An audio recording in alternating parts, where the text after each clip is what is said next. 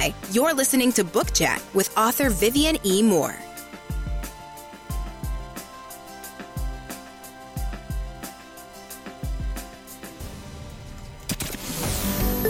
Welcome, everybody, to this week's episode. We really appreciate you joining us. This podcast really shows us how we can all learn, live, and thrive off of each other. By sharing our knowledge through our conversations, we will impart some knowledge whilst learning ourselves how to progress even further. Here is your host.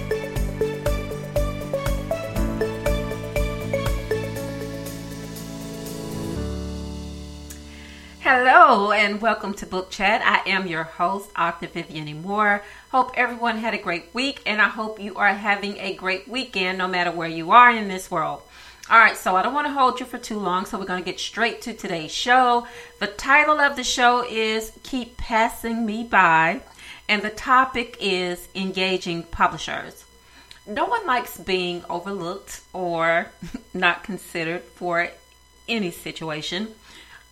Maybe it started with a kickball game or some other sport in your youth. You know, when you lined up for a gym class, PE as they call it now, and, the opposing teams chose who they wanted on their team. So, they would go for the best players first, and then the stragglers. And, sometimes there are ones who are even worse than stragglers and unwanted, so they don't get chosen.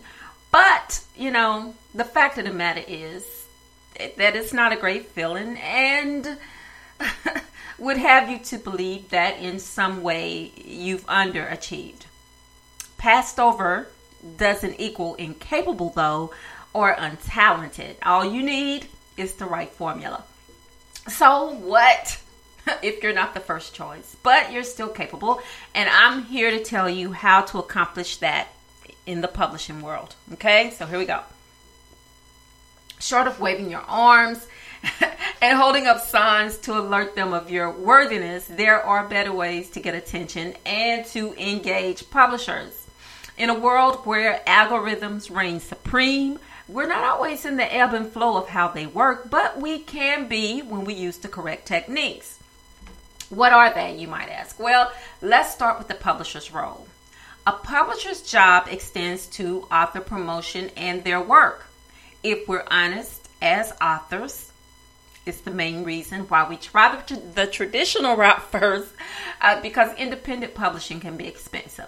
And, for those independent authors or artists out there, you know how it goes. You have to go sometimes deep in the pocket for everything. So, and you have to, even if you don't go traditional, you still have to stick to those same standards. So we know. So, even if we don't want to give our creative control over to another entity, sometimes to avoid those costs, we sacrifice, that right as authors to let someone else be in charge. Even if you're used to doing everything yourself, sometimes it's hard to hand the reins over to someone else. But, you do what you have to do. But anyway, there are specific author responsibilities before the submission process even happens, such as publisher research. You need to do your research, folks.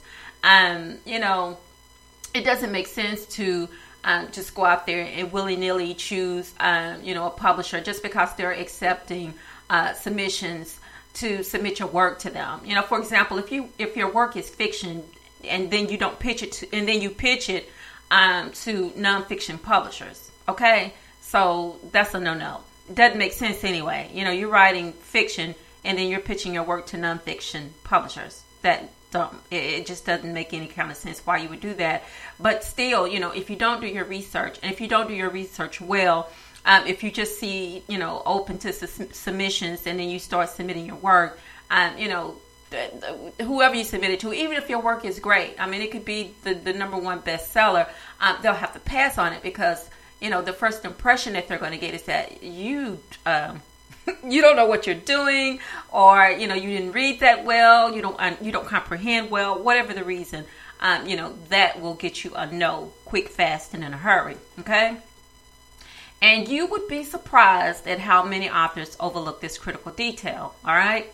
Publishers are savvy and want the same from the authors they represent. I mean, they can't ask for any less than that, and we shouldn't expect any less than that. To make a long explanation short, act like you know what you're doing, even if you don't, okay? So if you get that step right, then you're already ahead of the game, and know to submit your work to publishers who are a great fit for your work. You want to see what type of books they've published, if it's in your genre. How even if you're familiar with the publishers, it may not be a Random House or some of the other top tiered publishing houses, but still ones that you've heard of before, especially if you read on a regular basis and you pay attention to the publishing company, and they're usually at the beginning of the book on the inside cover, and sometimes on the back page, but mostly on the inside cover. And the jacket cover, it tells you who the publisher is. Because you just don't want to submit your work to any old publisher, that will publish your work, and you won't be satisfied with the work. Even if you don't have to pay them anything to do it, you want to be satisfied. You want to know that you have put your work in the hands of someone who will treat it, the way that you have. It's like your kids. You just want to leave your kids with anyone. You want to make sure that when you leave them, that they are in responsible hands, that they will be treated well, that they will be taken care of without you having to worry, would they treat them the way I treat them. So you want to be that way with your work. You just don't want, just because you want to be published so bad, you're willing to, just place your works in the hands of just anyone. I wouldn't do it, and I don't suggest you do it either. I suggest that that you do your research and you find the best fit for your work, because that's important. Because you want to be happy, the publishers want to be happy, and the readers want to be happy as well. All right. Although authors bank on the idea that if they become part of the chosen few, the publisher will do all the heavy lifting, such as editing and formatting, partially true, but you still need to respect and meet all submission guidelines, okay? That includes correct punctuation, grammar, readability, and pacing. You may not think about it, but if your story is not arcing in the right areas, that has a lot to do. It will mess the pacing up. I'm just going to be straight with you. It will mess up the pacing. And if you don't know what that is, maybe you should look it up, because that's important in any story. You don't want to have things happen too fast, like the ending of the book, a couple of chapters into the book. What's the point of reading past that if you've already told them what the ending is going to be? So you need that pacing. It's necessary for the flow of the story, for the overall flow of the story, to make it make sense. You don't want to get it too long or leave it too long, but you want to have those arcs, where they go. And if you need examples of that, you can just look it up. There is nothing out there on Google that's impossible to find. Whatever you need to research, go to Google, and I guarantee they will have an answer for you. Everything is out there on Google. And if you use some other search medium, feel free. But Google is my weapon of choice. So I recommend that one. Okay. So anyway, while you are submitting this work, everything it has to flow perfectly. And in other words, your query letter should be flawless, because that is your passport to publishing land, that query letter. It has to be perfect. Everything that they ask for in those submission guidelines needs to be in that query letter. And generally, they want it all in one page. They want, they want to know about you as the writer. They want to know your qualifications. They want to know, if you belong to any associations, if you have any awards, what writing groups you're affiliated with, just everything. And you have to get all of that information on that one page. And it's hard. It's very hard to do. And if you're one of those people who tend to overwrite, or, just you want to keep writing and telling and giving and all of those things, you sort of have to sum it up. And that's what they want you to do. They want to see how well you sum up situations, okay? And once you're past the submission hurdle, the race is still far from over.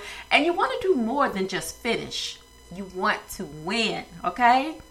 How you do that is by thinking of the publisher as your audience. You want to engage them with how well you can tell a story in 250 words or less using compelling storytelling works. Now, this is not the complete story, okay? This is not the manuscript in totality. This is just that submission page that I'm talking about. Because we haven't even gotten to the actual submission of the whole manuscript yet. We're just still right there on that submission page, okay? And not only that, but they want engaging, relatable characters as well. Publishers love characters that give visceral reactions and use descriptive and figurative language. They want to know how well you can tell a story, how well you use your words, if you overuse your words, and that's a bad thing, okay? That's just a notation in the margins, but you should know that. Don't ever overuse words.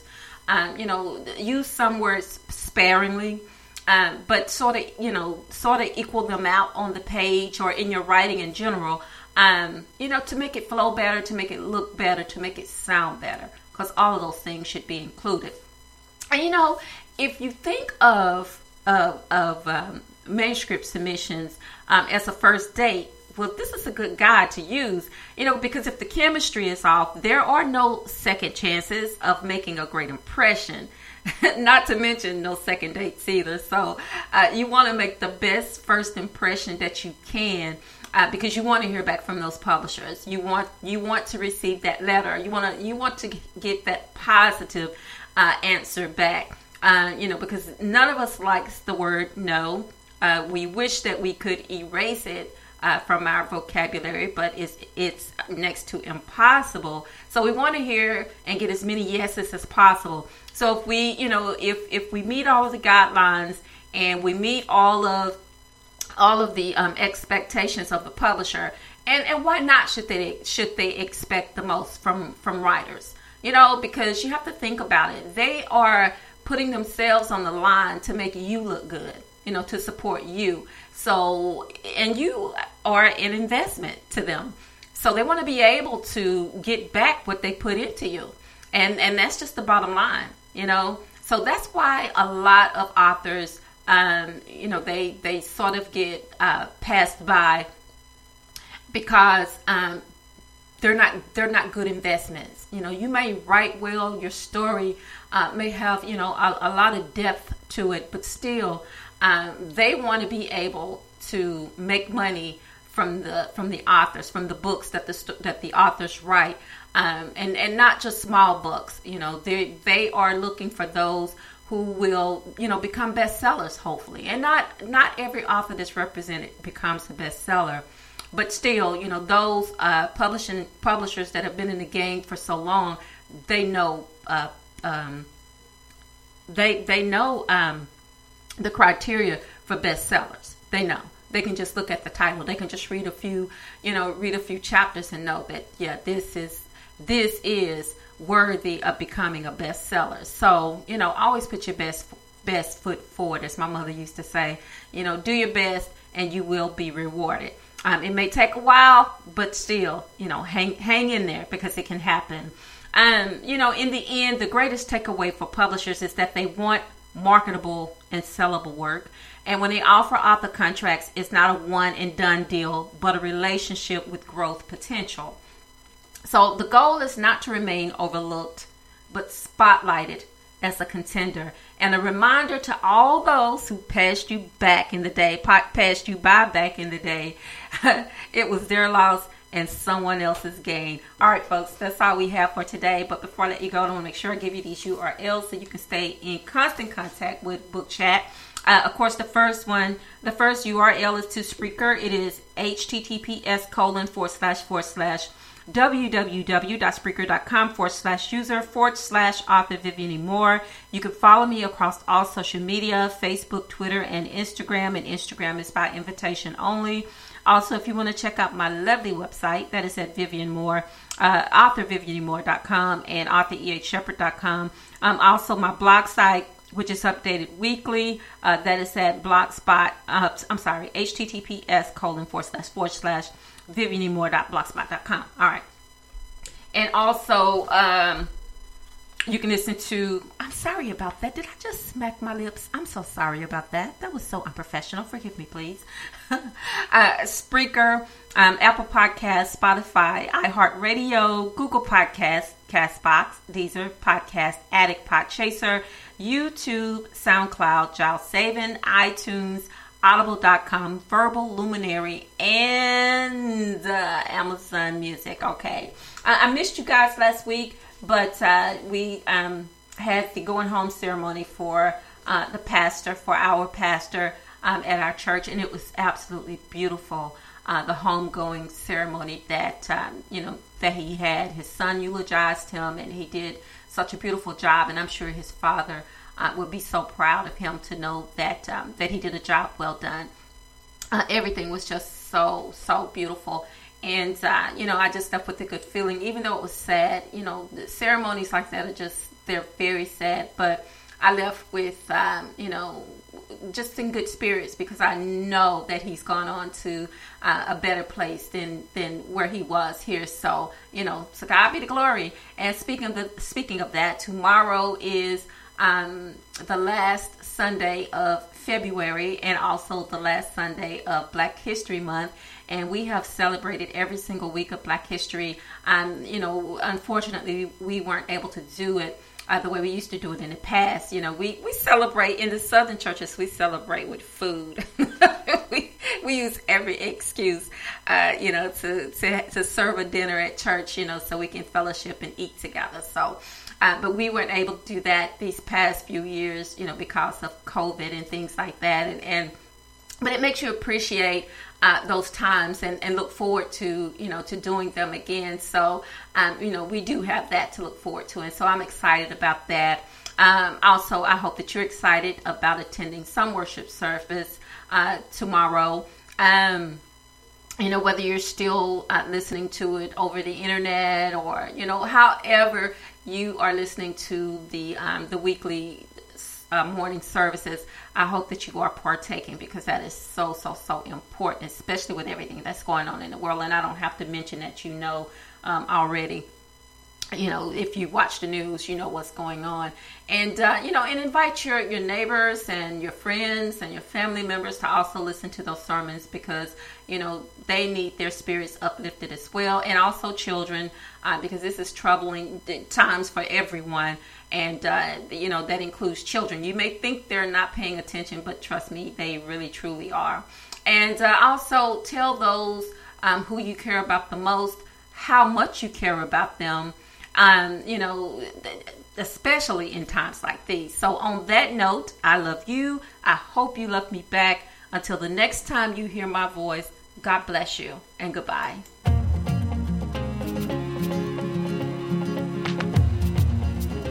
Loved what you've heard on this week's episode? Well, the answer is simple. It would mean the world to us if you could head over to iTunes and leave us a 5-star review and feedback. Spreading the word really is the best way to grow our podcast and achieve even greater things. Thank you.